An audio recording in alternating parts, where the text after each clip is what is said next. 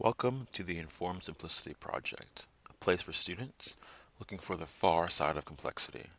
Today I have a wonderful interview, and I just wanted to remind you guys that you can always subscribe, and if you enjoy this interview, feel free to share it with at least one friend. All right, without further ado, Debbie Pridemore. Today I have a colleague of mine, Debbie Pridemore. This is always the part of the interview where I have just the greatest doubt. I'm like, crap, did I say her name right? I always Yes, you did. yeah. Um, Yeah. and you're a counselor in the area. You do Hmm. couples, EMDR, so a little bit of Yes. everything. You speak Yes. Yeah. Spanish, and Uh-huh. so I just really wanted to get you um, on a chat and kind of dig into some Hmm. of that stuff. So before we get into Sure. any of that, can you give us a little bit of a summary? Like, how'd you get into the field of counseling? Yeah. So, well, I think a big part of it was just, listening to people and wanting to understand their hearts and what was going on behind the pain, was always just a big part of who I am. And so, I was always that person that people came to talk to when they were struggling with someone. And one day I was like, oh, maybe this is something that God has gifted me in, and maybe I should develop this and earn a living at the same time. And which is a Which is big deal. necessary. It's just necessary, yes. And so I actually was in Venezuela at the time and was trying to figure out what to do after I came back to the States and just thought, okay, counseling may be a good option, considering what I'm gifted in and just my heart for ministry as well. And, regardless of what I end up doing, that will help me know how to work with people better, whether I'm like a professional counselor or in some other field. And so I ended up actually going to seminary after that, and the seminary did not have a counseling program. Um, and so after seminary, then I decided to go down to San Diego to study counseling. Yeah. And yeah, it was great. And it's been a journey ever since. Wow. Pretty wild. Would Yeah. you do? Was it like a seminary undergrad degree or something else? It was a master's in theological studies. Wow. Yeah. How old were you when you got that degree? Let's see. I started the program when I was 27. So I think I graduated when I was 29 or 30. So 20, probably 29. Yeah. And you got that instead of getting a counseling degree because, Because I've also always felt called to ministry and missions and wanted to make sure I had, just the background that I needed and the preparation I needed for that as well. And and actually, while I was at seminary, um, I was in this class that was about like your vocation and what is your calling and your gifting and everything. And God really emphasized again that, okay, my gifting is in counseling, and this is what you need to do in order to work with the people that I want you to work with in a ministry setting. You need to be prepared to really help people sort through what's going on in their hearts and how to help people heal. And so that got to kind of again during seminary confirmed for me that was my next step. So and your seminary training sounds like it was more like on the mission side and less on the chaplaincy side or the it theology side. was yeah, so it was just a general theology degree, so not necessarily missions. It was more just biblical studies and theology and just a bit more general. Yeah. Your story already parallels a little bit. Um, Yeah. one of our other friends, James Hawkins, Uh-huh. he was also called into counseling, but Yeah. came to it through way of seminary. Right. Yeah. So, Yeah. cool. Yeah, it's kind of interesting. And, I love that I have both because I think it helps me have a broader vision for both of the things that I love. Like I love understanding more about God. And man, I would say that's my main passion is a relationship with God and helping people find a deeper relationship with God. That would probably be like the organizing passion of my life. And yet, kind of what he's shown me is that in order to help people have a deeper relationship with him, you also need to be able to help them go deep into their hearts and figure out what's going on there so that then they can bring that to him and find healing there. And so that kind of organizes how I do counseling too. Like I use all the theories that I use to help people kind of go deep wherever they're at and figure out what's going on underneath and then bring that to him, and let him bring healing into those places. So, Yeah. Wow. yeah. So how does that connect with you going into counseling? Because I mean, Hmm. you're highly educated, and you're like, okay, I'll go get another master's degree.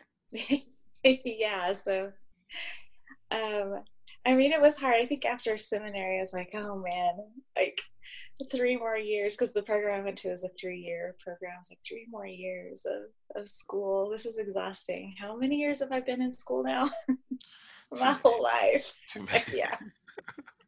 Yeah. But I ended up having to go to a community college and a state school for a little bit just to get prerequisites to go to the master's programs. I was like, okay, so I took a year off in between seminary and grad school in order to get those prerequisites, and but it was so worth it. And I chose my program in San Diego because it had a really strong cross-cultural emphasis as well. So cross-cultural counseling, working with diverse communities. And so I really loved it because it helped me just get a broader view of the world and, just kind of trying to learn in depth what does counseling look like with people from other cultures who may not have a counseling frame, who are like, what is counseling? Right? Like, why do you need to talk to somebody about these things? And just a real, I think, just a real grace perspective on why people do what they do, and how when we come from different backgrounds and different cultures, that really impacts how we view problems, how we view the heart, relationships, and to really honor those views and those experiences without coming just from a teaching or I know what's best view of counseling. And so I'm very grateful for it. So yes, to answer your question, so then after seminary, just kind of, just a clarity of like, in order to do ministry well, I really need to know how to work with people's hearts. And so, um, decided for sure to go into to study counseling again. Yeah. That Yeah. seems to be a pretty clear pattern with people who are mission minded. Yeah. I spent a little bit of time working with people who are mission minded in grad Yeah. school, and 90% of them were like, "Man, either we need counselors, or I got to go back and get a counseling degree." Right. Um, Yeah. Yeah. 'Cause they get called in. I mean, they usually, the people that I knew, they get some sort of ministry degree, and they feel prepared, and they go out into the field, and then dad says, "I'm having trouble with my wife." Wife says, "My Right. husband is beating me," or they're Right. just seeing these issues and they feel like they need to intervene, but they don't know how. Right. Yeah. Or kids are on Absolutely. drugs and they're like, "I don't know," you know. Yeah. Yeah. Absolutely. I think, I grew up in a missionary family. My parents were missionaries in Brazil. And so I saw a lot, the need of just how much my parents did counseling as a part of how they ministered to people. And so I think I saw the same thing that you're saying, just the value of being able to work well with people in that way. And, at the time in seminary as well, I was feeling like God was leading me to work with um, women who had been abused in a Muslim context or Middle Eastern context. And so as soon as that, I felt that direction, I was like, okay, for sure. I better I be good need at what some I'm more doing. training. I better be good at what I'm doing. Yes, yes, exactly. Yeah, Yeah. yeah. So, what year did you graduate? And let's see, 2011 Okay. from grad school. Yeah, from my counseling degree. And then somehow from there you got into your current position. Yeah, so I was planning on, after I got licensed in California, my plan was to go overseas and do missions using counseling as a platform and as a way to support myself. And that did not happen. I just, since like it was time to be close to my parents for a little bit because they had retired and we're in Arkansas, or we're about to be in Arkansas. And just since that I just needed to come and be close to them. So was not my plan. And I was like, Arkansas, why? Why do I need to go to Arkansas? This is not, what the vision of my life has been. It's not And Brazil. It's not not someplace for, in the Middle no, East. It's no, in the no. middle of America, kind of. What am I going to do in Arkansas? Yeah, so I spent a few months just getting licensed here, right? Because the license doesn't transfer over from Yep. state to state. So I had to get relicensed here, which fortunately was not too difficult of a process. It just took a little time, but I was able to do fairly quickly. And had interviewed at another position with one of the former directors of the Joshua Center. And that didn't work out, but he said, "Hey, do you want to work at the Joshua Center?" I was like, "What's the Joshua Center?" But sure, I need a job. so, so yeah, it was just a real, I don't know, just a kind of a circumstantial thing. But now looking back, I'm like, oh, okay, totally God wanted me here because I'm growing so much as a counselor and learning so much, and it was the perfect place for me. But it was just kind of one of those things where I just fell in my lap. Mm. So yeah, very unexpected. Yeah. Yeah. And so, was private practice your first gig out of school? No, so after grad school, I worked at a place called Mi Escuelita, and it was a preschool for children who had come from families with domestic violence. So in order to qualify, there had to have been some kind of domestic violence between adults in the home. And I think there were about 60 children, I want to say, at the school. And when I started, I was the only counselor for 60 children. And it was chaos. And I had no idea what I was doing. And, but I learned so much. Man, I took the job because of my desire to work with women who had come from abusive situations. And so I thought, oh, this is a great fit. I'll be able to see kind of the dynamics of the whole family and what that looks like and learn more about it. And so it was a huge learning experience for sure.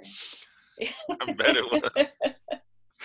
I bet it was. I think the first 6 months, I was just completely overwhelmed. In shock, probably. Yes. I Yeah. mean, I remember one experience pretty early on where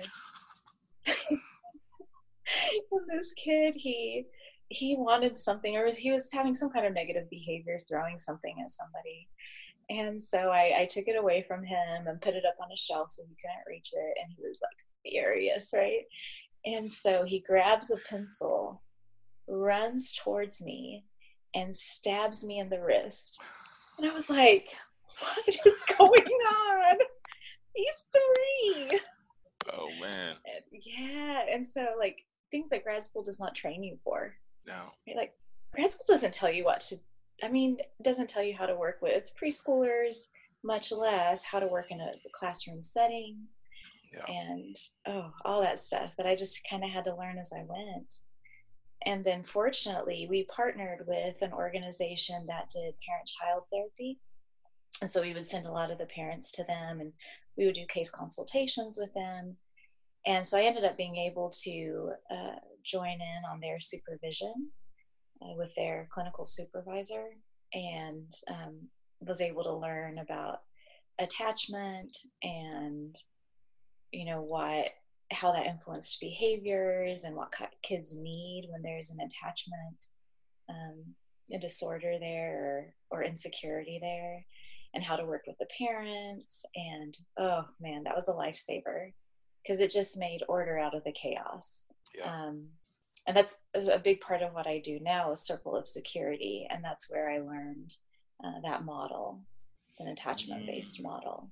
okay. And yeah, and so literally Can you talk a little bit about that attachment of security? yeah, circle of security. It so really what it does is it helps you see what are the basic attachment needs that children have, and how do we recognize what those needs are through the child's behavior, and then how do we respond to it. And then it goes into what comes up for us that keeps us from responding to it. So what they call shark music.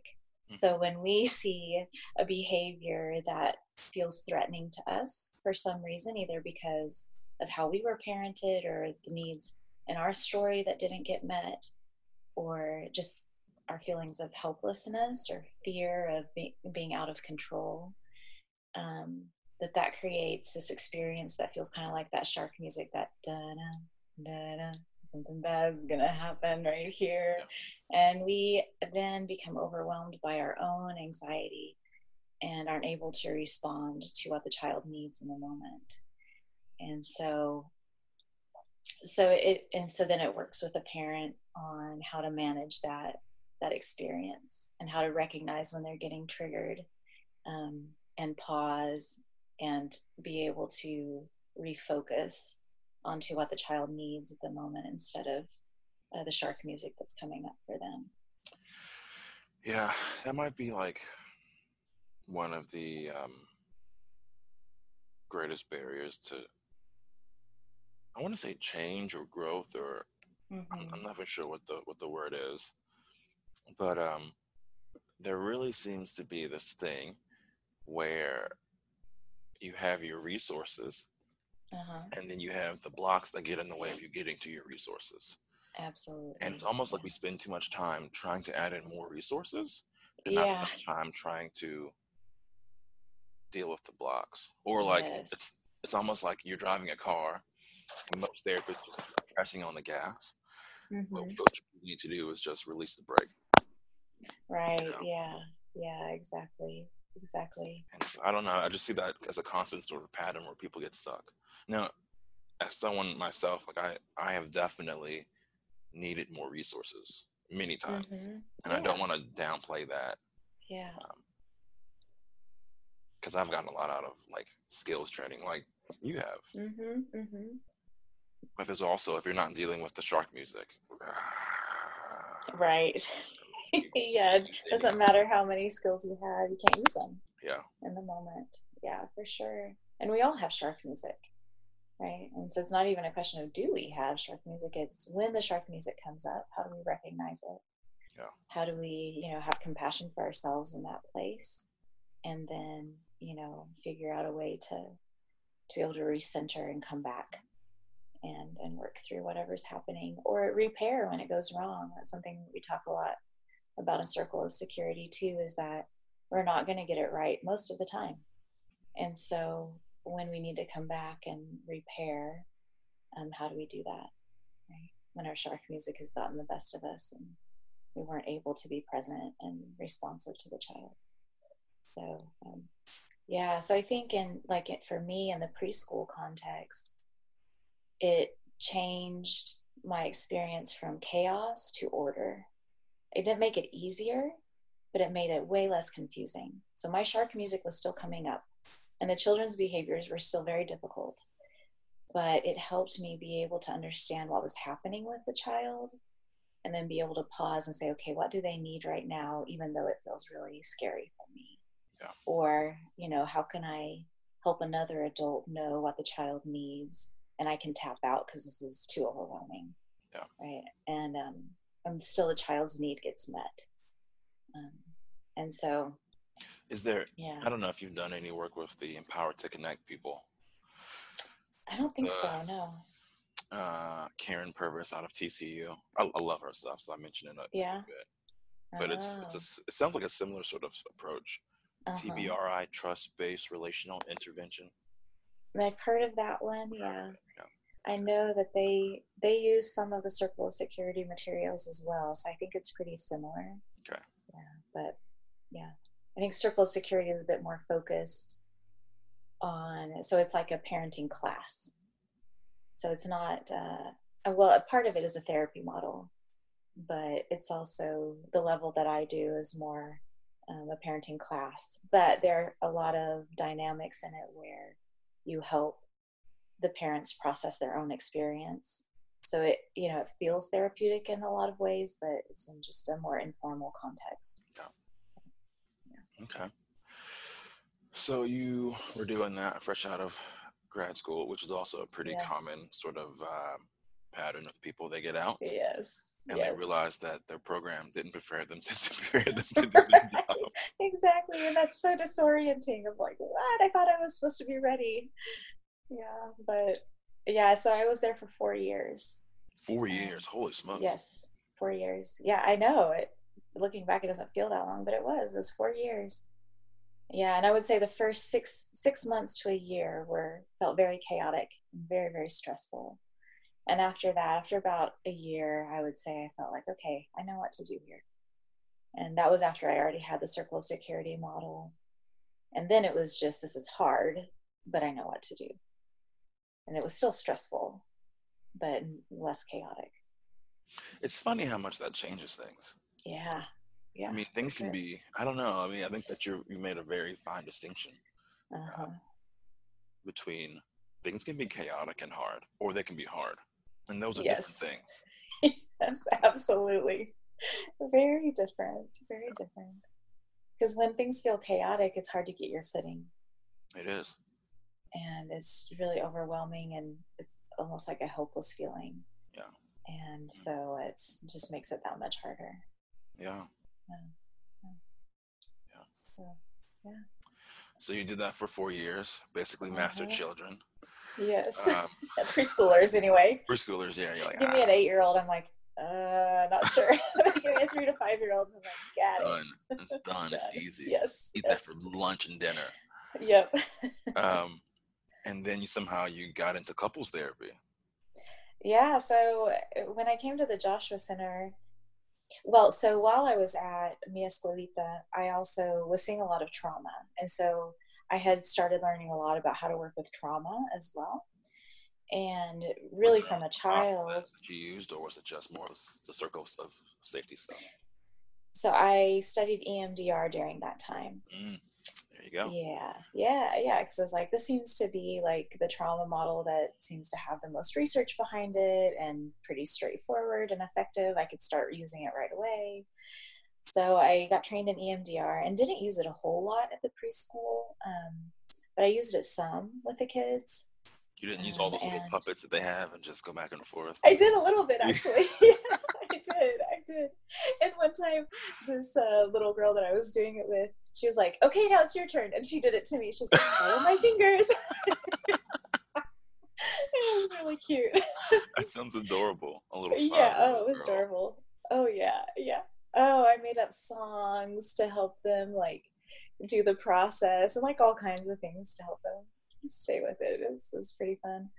But I didn't use it a whole lot. I used it some and a little bit with the parents, but they weren't really my primary clients, so I couldn't do it a whole lot.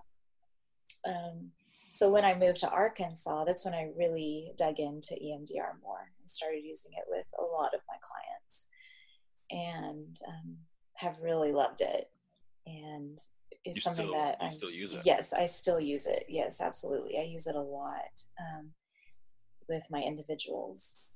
And again, kind of integrating it with the client's spirituality.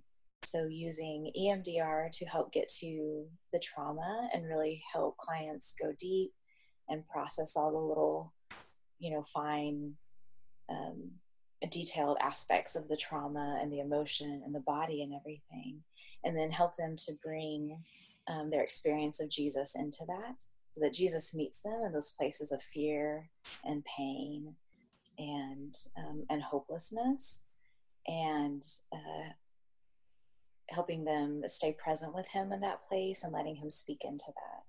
And have just found it to be incredibly healing for clients, and just changes their experience of their trauma. And so I use that a lot. And then, but when I got to the Joshua Center, I didn't even know that. So they're like an EFT center, emotionally Yeah. focused couples therapy center, and like that's like their main thing. And I'm like, Yeah. oh well, I'm not really interested in working with couples. So, but maybe one day I'll do an EFT training just so that I can relate to what they're talking about. And and so I guess probably about 2 years into my time at the Joshua Center, I went to the EFT externship, And you were and hooked. I was hooked. You were Yes, hooked like a yes, junkie. I can tell. I know your type. yes. Yeah. But what was funny is that I was still like, God, why do you want me to study this? Like, why should I be studying EFT? Like, I don't feel like couples is my main thing. I don't know that it ever will be. Why do I need to learn this? And yet there is this kind of the sense that no, that I really need to learn this. And so I've kept studying it, kept learning it. I've only had one couple at a time. I've never seen more than, well, I guess I had two couples at one point, but I just don't see a lot of couples. And but I've been studying it and trying to get better at it and using it, and then um, not long after I finished all my basic training, I went to a trauma EFT for Which was how trauma. long ago? That was September. I think September of no. Gosh, was 2 it years two ago. Septembers ago now? Yeah, 2 Septembers ago. So we went through in about the same time. I think so. Were we in the same externship? We may have been. We really may have been. Yeah, so I But went through it not I this thought you were past so much summer, further ahead the of me. summer before. Okay. No, it's been fairly recent that Yeah. I've learned it. Yeah. So or maybe it was this past, I don't remember. At some point, I went to an EFT for trauma training, and with Leanne Campbell and Catherine Ream. And it's like the pieces came together because I could see all my trauma training um, there integrated with the attachment lens, which is what I had been doing all along, right? I had the circle of security, which is attachment based, and I had EMDR, which is trauma based and body based. And then going to this EFT for trauma, it's like it integrated the two, and it made so much more sense. Like before that, I felt like I kind of had to choose, okay, either I'm using the trauma lens or I'm using the attachment lens. And when I was there, it's like, oh no, it's the same thing. And just how do we understand it together? Yeah. And How do you understand it? so that attachment is basically a safety system in the body. So attachment with a significant other, secure attachment with a significant other, is a way that our body knows that we're safe because it's a protection.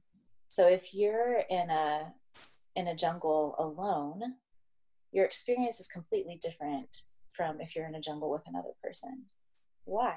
Because because you've doubled your protective system. You have somebody else who can look behind you when you're looking ahead. You can look, somebody can look the other way and see if there are any tigers coming from the right while you're looking to the left and seeing if any other tigers are coming. And so it's a protection system that's built into our bodies. And so when that's in distress, like with a couple, and you don't know if that person has your back, you don't know if you're safe with that person or that person becomes a threat, then we go into survival mode. Literally, our body goes into the fight, flight, freeze response because we don't know if we're safe. We don't have that other person to keep us safe, to help us watch for danger, and to protect us when there's danger there, right? And so that's where a lot of the um, attachment wounding comes in and the trauma comes in, is when there's a break in that. That's not the only time, but I would say that trauma is intensified when we feel like we can't count on that safe other person, right? When we're in it alone. And so, What are some of the other times?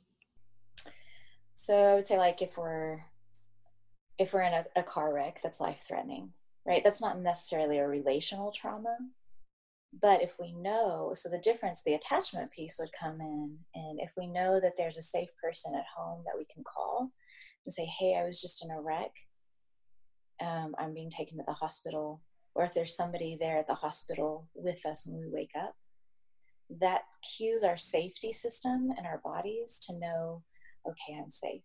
I have somebody I can depend on that's going to help me navigate this danger, going to help me get through it. Whereas if you're in that wreck, I don't have anyone to call. I'm all alone in this. I feel completely overwhelmed, right? Completely in shock. No way to process what just happened. No way to find safety. There's no expectation that I'm going to be okay. It's just this flood of fear and crisis and survival. Um, Yeah. does that make sense? Yeah, as you're saying that, I have like five different thoughts running through my head. Yeah. Yeah. Um, I read a book not too long ago that I think everybody should read called Uh-huh. Homo Deus, A Uh-huh. Brief History of the Future. Uh-huh. It's a historian, and he basically talks about what humans have had to endure Yeah. and how that has shaped us and how that is also going to shape our future. It's a wonderful book. I mean, it basically is a history of all of humankind. Yeah. And one of the things he says is like human superpower, which after I read that book, I thought this is an actual superpower that we have over other creatures, is our Mm-hmm. ability to cooperate. Yeah. It's like that's the main thing. And if you look at it, it cycles out. So you have like you have families, you have tribes, and then we make this jump because even you know other primates are tribal in a sense. Usually up to about 100 and I think up to like 75 members like in a troop, right? Yeah. Uh-huh. But we go up to 150, which other primates you typically don't do, and then we jump to even larger groups, which we usually manage through like religion, Uh-huh. right? But like that's the core, is that the thing that really separates us and has allowed us to do well on this planet. It's not that we're the fastest or the strongest or even the smartest necessarily, but it's Mm-hmm. our ability to cooperate. And so what Right. you're talking Yeah. about is like, to me, the fundamental mechanism of how that works. Yeah. Right. Right. That makes sense. Yeah. Yeah. That it's not that it's both on that one to one level, but it's also on a group level too. Yeah. Which makes sense that when somebody is disconnected from the group, they also go into crisis. Yeah. Right? They also go into fight, flight, or freeze mode, Right. into survival mode because they then all their resources for being safe in the world have disappeared. Yeah. Yeah. Yeah. I mean, and I actually have a hunch that that's probably something that we need more of. Like I talked to James a few weeks ago, and he was talking about how he did his dissertation on therapy groups for couples. And Oh, to me, huh. it's like we need that as well. We need sort of Yeah. cultural institutions, for lack of a better word, that are Yeah. enhancing this thing that we're also doing between us and our partners. I don't I Right. don't Yeah. I don't know. I think obviously the one is important, but the cooperation between the one-to-one and the larger group is also important. So, Mm-hmm. Mm-hmm. Yeah, that makes sense. Yeah. That we're actually, if we're working with couples in isolation, then we're not helping them have access to that larger context of safety and connection. right. Yeah, that makes sense. So, and maybe I'm off, but I think that also leads back to what you're doing. I mean, part of what you're doing with those Mm-hmm. classes is let's do a culture of parenting. Yes. Let's have a Yes. really good culture of parenting. Your issue Uh-huh. might not be the fact that you need to come to therapy, but we do Right. want to have markers and institutions that enhance the culture of parenting that we have.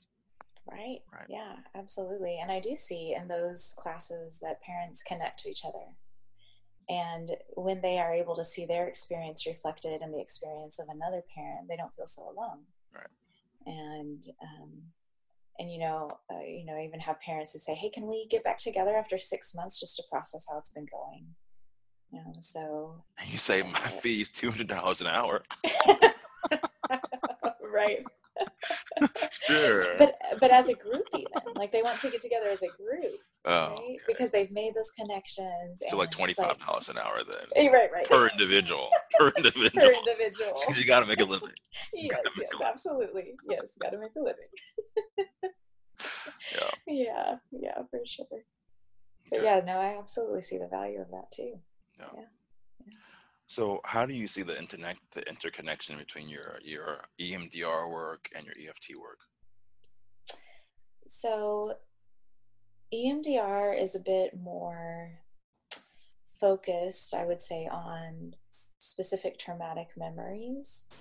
I have used it for general, like for clients who struggle with general anxiety and panic attacks, right?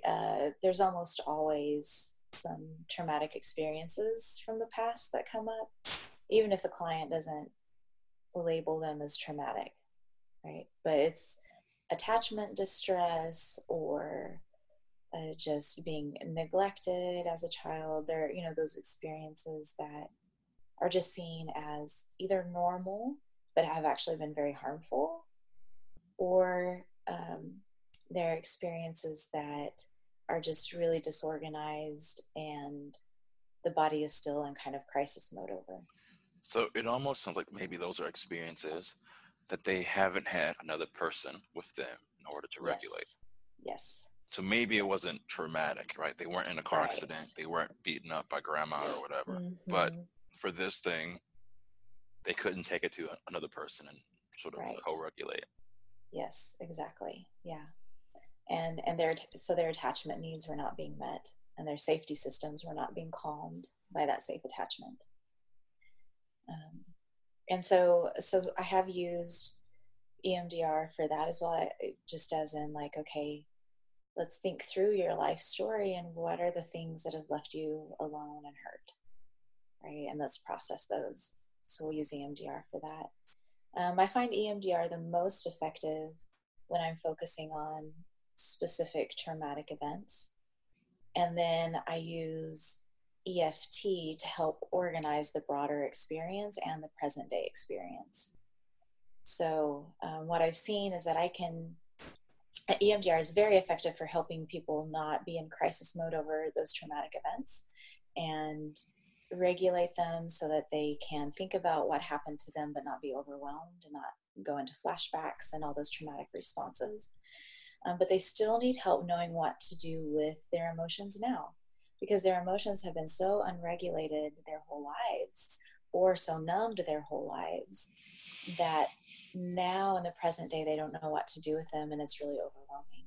And so once we get through, or kind of simultaneously actually is what I've been doing lately, is working on how do you feel about these emotions that you have, how do you feel about these body responses that you have, what is your relationship with your own emotions and your own body responses, and let's help you get some experiences of regulating those and organizing those with me, and doing that for yourself as well, and developing self-compassion. That seems to be a really big one with clients, is that they really beat up on themselves for having these feelings and having these bodily responses.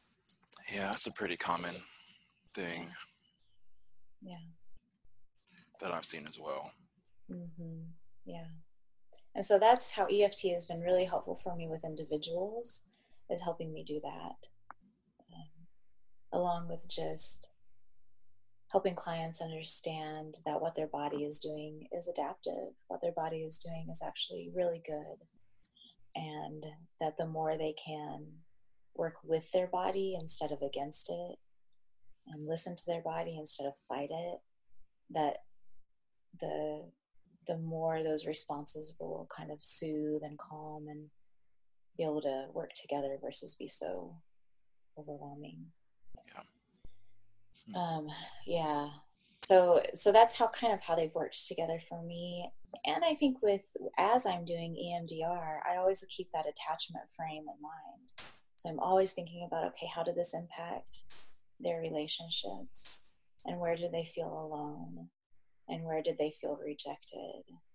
And so as they're processing, if I'm if I'm noticing that theme coming up or that experience, I may just kind of insert a thought about that of like, man, that sounds really lonely. That must have been so scary to go through alone, right? And man, that must feel really sad that the person that you were counting on to be there for you couldn't be there for you. And so just giving that attachment frame to it really helps organize their experience. And then that's what I do when I bring Jesus into it. That's that safe attachment. Right? That's their experience with a, that ultimate safe attachment figure who can be there with them and provide safety and comfort and organization to them in those traumatic places.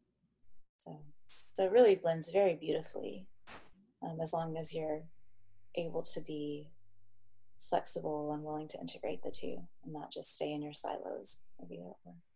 Yeah. Do you have a sense for how many sessions you see your average client for? Oh, it varies a lot. It varies really widely. So someone comes in for a single incident trauma. So like they didn't really have much childhood trauma. They had some hurtful experiences, but not huge things that they're still grieving. Then we can process those pretty quickly. If it was like, I don't know, somebody broke into the house, uh, or yeah, like an assault situation or a traumatic event, but they were responded to pretty well, um, and there wasn't a lot of past trauma that they still haven't worked through, then that processing can be done in like 5 sessions. But if it's something that there's like years and years of chronic trauma and complex relational trauma, that's years.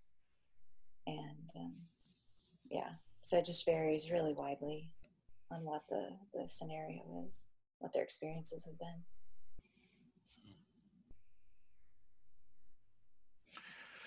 I think one of the things about the EFT stuff that I don't always know how I feel about it Mm-hmm. is it kind of it puts a very big asterisk over what is human nature, Mm-hmm. right? I think it makes some pretty definitive sort of statements on what it means to be human. Yeah. And I mean, I'll be honest. Uh-huh. I work that way. I've seen it. I've seen it work for people. I've seen it work for people even when I didn't think it was going to work for people. Kind of helps me to Right. buy into it more. Right. Yeah. And there's also a part of me that's like, how do we know that this is really true about human nature? Mm-hmm. Um, have you thought any about that? Because a lot of what you are also doing is working cross culturally, right? Yeah. Yeah. And so I'll tell you a little bit about myself. I was an Mm-hmm. international studies major. Uh-huh. I took about a year and a half to 2 years and traveled Mm-hmm. Europe, Africa, Papua New Guinea. Yeah. Were kind of the three big continents, islands that I hit. And I got I don't think I was frustrated. I was disillusioned. I wasn't. I just thought that the idea of quote unquote culture was just a. It wasn't a very useful sort of concept. Hmm. Um, because it was so um, it wasn't specific. Yeah. I would go to one place and missionaries would say, in this place, all the women have to wear dresses because the local women, none of them wear pants. And then you go there and you see people wearing pants. You know what I mean? It's like, what are you talking about? Yeah. Or It's like just they get these images in their minds of what the culture is, and there's no flexibility there. there's, There's no, yeah. and some of that is, I think, them wanting to be super culturally appropriate and not wanting to offend Uh-huh. anybody. And Yeah. then these rules were never as well defined as they were kind of presented. And then you would always see overlap, and there was always flux between different groups and families and subgroups. And Yeah. so Yeah. for me, the idea of culture wasn't very, it wasn't very useful in making any sort of decisions, Ah, okay. right? Yeah. Uh, and then on the other side, I run into this attachment stuff, and it has some pretty broad claims about Hmm. romantic relationships, right? Yeah. So they're relationships of equals, and then like parent-child relationships, so Uh-huh. relationships of hierarchy. Yeah. And I mean, it kind of I think it also flies in the face of some of what you see. So Mm. when you think about that, like how do you kind of marry the two, or do you, or is it like, maybe they don't fit? Um, so far, I don't think I've really seen many cultural clashes with the attachment stuff. So, with, and I think it's because in every culture, relationships uh, and family are the centerpiece. And so attachment is really just helping us understand kind of what are some of the built-in ways that we hold on to our relationships, things that we do in relationships. Where I can see the clash would be if we expect those strategies to look the same in every culture. So I don't know, I'm trying to think of an example. Um, in, gosh, in Brazilian culture, there's much more expectation of social engagement. So, um, whereas here it's a little looser expectation. In Brazil, if you're not communicating at a certain level with a significant relationship, kind of generally across the board, there's a higher expectation of that you'll be communicating in a certain way. And if you're not, that signals distress in the relationship. Whereas here, the expectations might be a little more fluid with that, um, or just kind of a different experience of that. I know that's pretty general. I'm trying to figure out how to make it Yeah, concrete. it's really general. Yeah. So, but just things we do that are kind of cultural norms of how to re engage a relationship or maintain a relationship might look different. Yeah. And so, if we come in with the attachment frame and say, well, that means that your relationship isn't secure because you're doing these things or you're not doing these things, I think that's where it could go wrong versus understanding that there's a cultural expression that's different. Um, that's kind of the lens that people view relationships through and how we're supposed to be in relationships that tell us that they're safe and good. Those expressions can be different. And so that's what I want to hold loosely. that I don't ever want to come in with a preconceived notion of what a relationship should look like. That means that it's safe or secure. I want to come in with an open-handed curiosity about how are you guys experiencing the relationship right now, and what things signal to you that it's not safe, that it's not secure, right? Does that make sense? Yeah. And I mean, I think that's such a nuanced point, because what you're Mm-hmm. also implying is that you have an eye for when someone doesn't feel safe, which Yeah. which I personally think you can develop, but I Mm-hmm. don't think most people do, Right. right? Right. And Yeah. so an Yeah. example of that is, um, and I've seen this. I'll have a couple, Mm-hmm. and let's just say it's the wife who the husband will say something, and she'll cross her arms and kind of like tighten up, and then I'll ask her about that. She'll say, "Oh, it's nothing," and it's like there's something going on here where you don't Right. feel safe, Right. Yeah. right? Yeah. Even though what you're saying is, I say, I, I feel safe.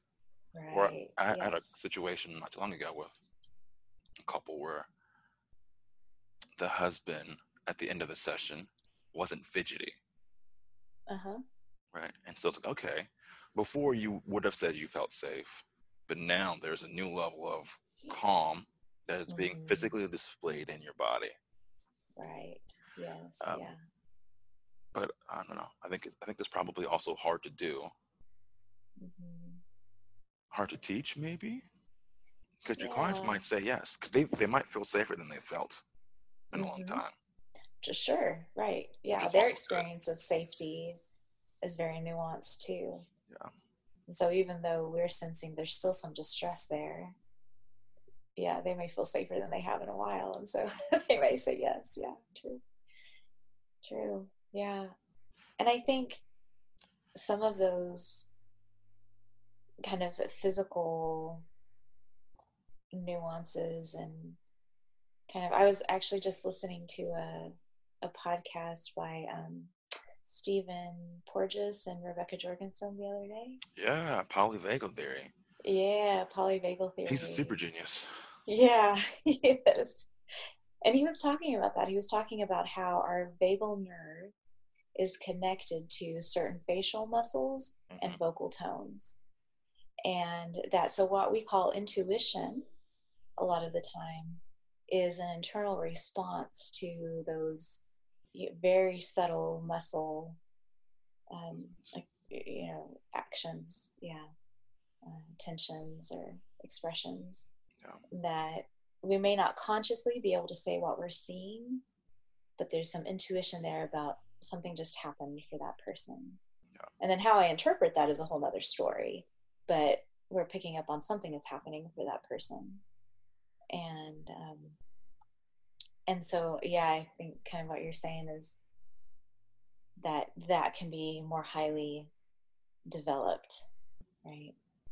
That we can, if we're intentional about that, we can kind of train ourselves to use our intuition in a way that's consistent with the client's experience and checking that out. yeah, And so what I'm saying is I'm not going to assume what that means for the client, right? I'm not going to say, oh, my intuition says that you are experiencing this relationship in a certain way. I'm going to check with the client and say, what happened for you right there? right. Right? Yeah. Yeah. And not assume the cause of that. Hmm. But those physical, biological responses are just built into every human being. Yeah. That when we're in distress, something happens in our body. And so we can tune into that. Yeah. Yeah. We had Dana. Can't remember her name. I can remember her face Uh-huh. on the podcast about 2 or 3 months ago. And she's the therapist who's taken polyvagal into practice. Oh, Um, okay. so she was really interesting to talk to as well. Yeah. Yeah. And she talked about all those different sort of innate safety cues, right? Uh-huh. Yeah. Which you do really well. I mean, you have a melodic voice, so that really helps. That's what people tell me all the time. Yeah. The prosody. I learned that in the Prosody. EFT trauma training. Prosody. Yes. The Yeah. intonations of the voice up and down. Yeah, that's something Yeah. he was saying that I'm sure she talked about too, but that if when our limbic system is in fight or flight mode, that we literally cannot hear high pitched sounds and we can't hear the endings on words because our brain is trained to hear predator sounds, which are Which are low, lower. growling, yes. And so we can hear those lower intonations. And so when we're working with couples, they literally can't hear what each other is saying. Like their middle ear contracts so that they can't hear it. Right. And so it's not just that they're being jerks to each other and misinterpreting what they're like, they literally can't hear it. And so unless we slow it down and make it slow and low and melodic, they won't be able to hear what the Yeah. person, they won't be able to hear what we're saying. Yeah. I thought that was super interesting. Yeah. No, his stuff is fascinating. Yeah. Um, so what kind of intercultural work are you doing now? I know that you're wanting to do a lot and you're beginning to do a lot with like Yes. the Spanish speaking cultures in this area. Yes. Yeah. So I have a handful of Spanish speaking clients right now because of my time in Venezuela. I speak Spanish. And just when I got And here, Portuguese? I have Portuguese from Brazil. Yes. Yes. I speak Portuguese There too. you go. Yeah. Benefits of being a missionary That kid, was I the guess. that was the look at me suddenly becoming self-conscious.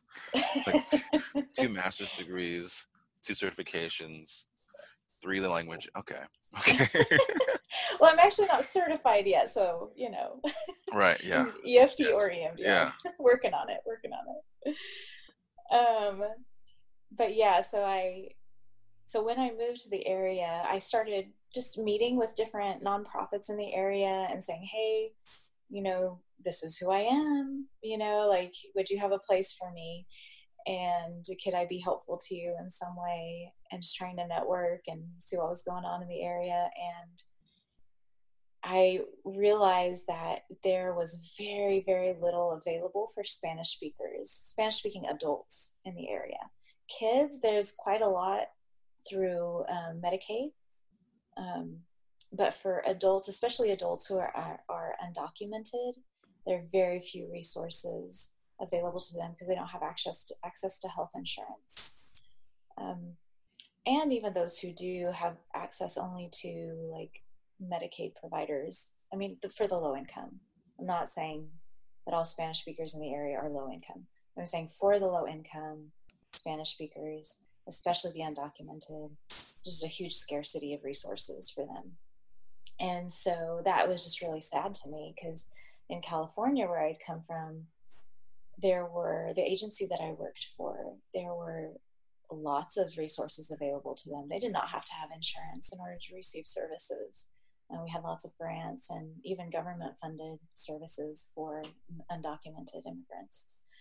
And so, man, that just broke my heart. And so started feeling like, okay, I need to do something about this, but I'm new here. I don't know anybody.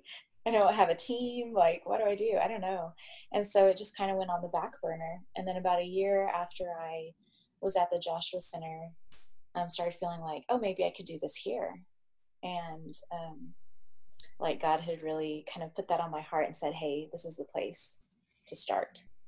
And so I talked to our director, Ryan Reyna, about it. And he talked to the board and they were like, yeah, do it. And so I was like, okay. So it's been this journey of, okay, how do I do that? I've never started a program like that before. I don't know how to write grants. I don't know how to get funding, fundraising, like how to start. I'm not starting a nonprofit from scratch, but it kind of feels like that sometimes. And so, and it could be that eventually, right? It could eventually be a separate thing. And so it's been a ride. So where we're at right now is that we've gotten a small amount of funding to get us started. So it's enough to pay for scholarships for Spanish speakers to come to counseling and for this year. And then part of it we'll use to write, to hire a grant writer to write some grants for us and hopefully get some more funding. So I'm very excited about that. So our ultimate goal really is to be able to provide a good amount of um, low cost counseling to Spanish speakers in the area who can't afford it otherwise and who don't have good insurance to pay for that. Yeah. And so I'm really excited about that. There's a long way to go still, but we're getting started. Hmm.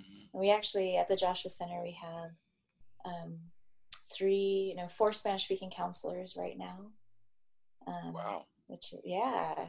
So it's, I can see how it could grow in the future, and we're looking at hiring some more. And so, um, yeah, it's really exciting. Exciting. Ultimately, I don't know if this will happen or not, but ultimately, I would really love for there to be a funding source to where other counselors in the area who speak Spanish could apply for funding from us to provide scholarships to their clients. Because I know there are quite a few, there are probably about 15 Spanish speaking therapists in the area that I've identified. Um, and they all experience the same problem that a lot of times clients come to them but then can't afford services. And so it's just a difficult spot. And so I'd love for them to have access to that too. Yeah. But we'll see. We'll see if that happens. And so is this formally a program? Is it just under the Joshua Center? Does it have its own name? It's called the Joshua Center Espanol. So it's not its own organization, but it's kind of a program within the Joshua Center. Okay. Yeah. Cool. I think that's so, I would say daunting. It does feel It daunting. feels a little daunting. Yes, it does. It does. So many different It's, levels. yeah. And yeah, I tend to be kind of the big dreamer. And then when it gets down to the practicalities, I'm like, how do I do this? So it's been this journey of, okay, what can I do right now? What's the next step? Because I start thinking about, okay, well, how are we going to get Spanish speaking counselors in the future? Oh, we have to start like recruiting like people from high schools and colleges who speak Spanish and present this as an option to them for their careers. And which, yeah, that's all important. But I can't do all that right now. No. Like, I can't start a nonprofit right now and have all the funding of it. Like, all I can do right now is gather a team of people who have a passion for this as well, who will support me on this journey and lend their resources and contacts and apply for a grant. Yeah. That's what I can do right Yeah. now. So, It's true. You yeah. gotta get very focused, right? Yeah. Yeah. You'll be distracted by everything else if you're not. Yep. That's what I'm finding. This has been really good too, though, like on a different level for me, as in like my leadership development skills, Yeah. right? um, because I think that's something that we're always growing in as well. Like, how do we multiply what we're doing, and how do we lead others into the areas that we feel passionate about, that we're gifted in? How do we help develop others in that area too? How do we help reach the need that we're passionate about? That's professionally and personally, that's always an area of growth as well. And so this process has been really good for me in that as well. I've had to confront, okay, what are my fears about stepping out in this? What am I afraid that others will think about me if I do or if I don't? Right? What am I what am I good at in this endeavor? And what do I still really suck at in this process that I'm really bad at and need to grow in as a leader and as a developer? And um, have had to take really a hard look at some of those places, because there's kind of no escaping it when you're In committed leadership. to, yeah, when you're in leadership and when you're committed to a cause and an effort. Like, you just got to work through it. You either have to give up or you have to work through it. um, so it's been really good for me. A lot of that imposter syndrome stuff comes up. Yeah. Yeah. Which I think a lot of people struggle with, which Oh is also yeah, weird to look around and think everybody here's also an everybody here feels imposter. inadequate. Yes. Except for the one guy over in Yes. the corner, but he's a jerk. No one likes him anyway. He's just hiding from himself, actually. Yeah. But even he doesn't know it. He's just being He just a jerk. doesn't know he feels that way. That's right. Okay. Yeah. So look, you're someone who's had a broad view of the field. You're on the ground Okay. level, right? You're not like Yeah. Stephen Porges, who's up in the clouds. Right, right. From the ground. Hello? Yeah. From the ground Oh, level, sorry, we got interrupted. Yeah. what do you see as being on the frontier of the field? What's the next? Hmm. For me or for the Sure. field? Both, Yeah. both. I don't know that I have an answer for the field in general. That's a big one. I'll think about it. But Ketamine. for me, Have you heard about this? no. Ketamine. Uh-uh. What is I'm that? not the person to talk about it. Ketamine was just approved as a drug treatment for depression. And Oh, people okay. are raving about it. Technically it's an off-brand of ketamine, a derivative. It's Uh-huh. a tranquilizer and a psychedelic. Oh, Doctors are going to prescribe now in low whoa. doses to help people who have treatment-resistant depression. Okay. So Okay. Interesting. We'll see what happens with that. we'll see what happens. Always exciting when we start giving drugs to people and see what happens. You Yeah, never know. exciting is a good word. Yeah, yeah. Oh man. Well, let's see. Next on the horizon for me, I think is developing my skills both in EFT and EMDR. So right now I'm getting supervision for both, getting supervision in EFT just to help me get better. I mean, I think we can always grow and get better at what we do, and in that process, kind of identifying our own blocks, our own shark music with our clients. And so that with EFT and then EMDR as well. And I've recently discovered that there is a kind of EMDR called attachment focused EMDR that integrates attachment with trauma work. Yeah. Yeah, and so I'll be starting supervision with one of the attachment focused EMDR trainers soon. Wow. And so I'm excited about that, really excited about that. And so just continuing to integrate and get better and working with kind of those harder cases that I have that I tend to get stuck in. Next step, and then just Are you continuing to certified work. in EMDR or no? No, No. no, I've had all the training, but I don't have the certification. So that's what I'm working on. Yeah. Okay. Yeah. So that, and then just the Joshua Center Espanol, Yeah. just moving forward with that and keeping on that. Yeah.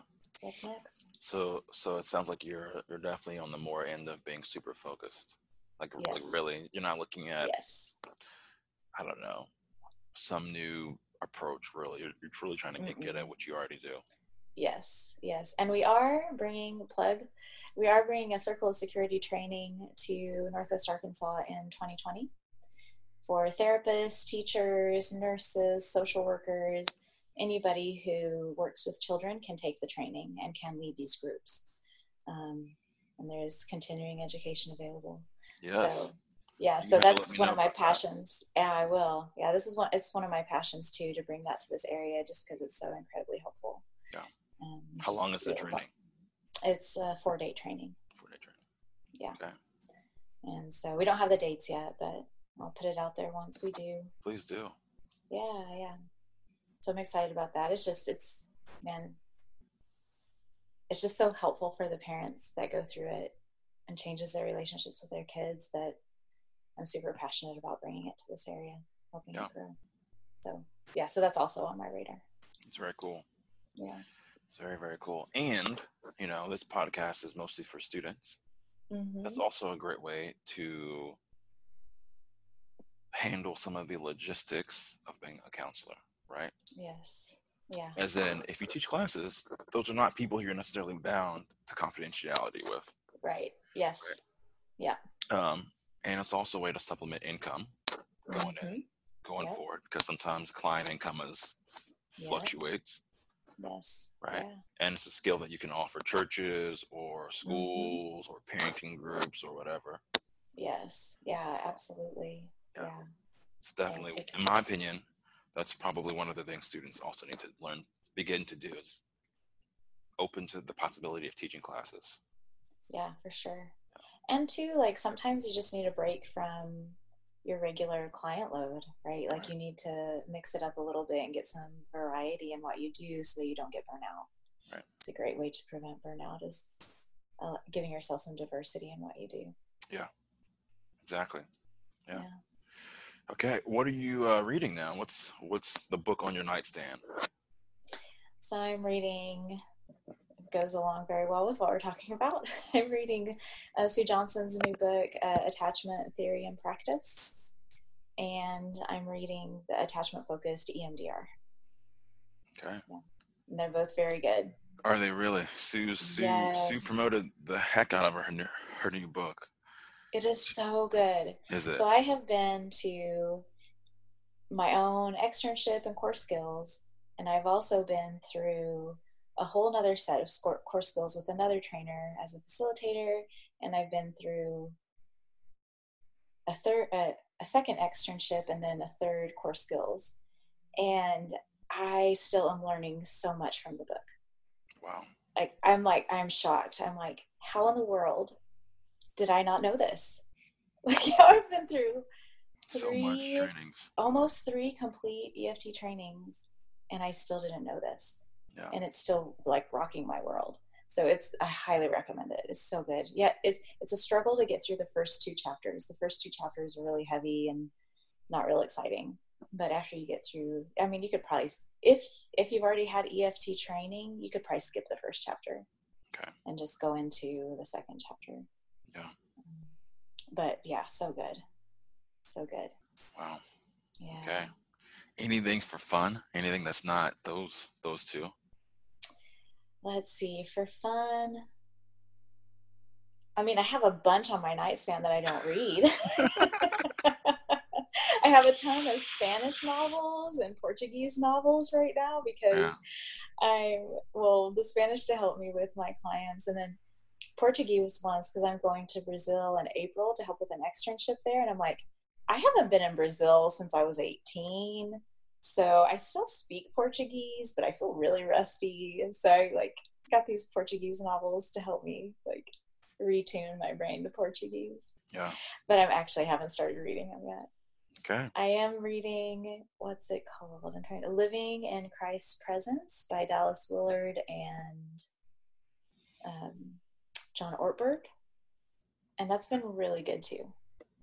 Again, a little heavy, but some really, really good nuggets that are just super encouraging about God's nature and how he relates to us and how we um, help people engage with his nature um, here now.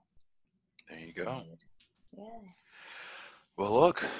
Thank you. Is there anything else you want to leave us with before we finish up?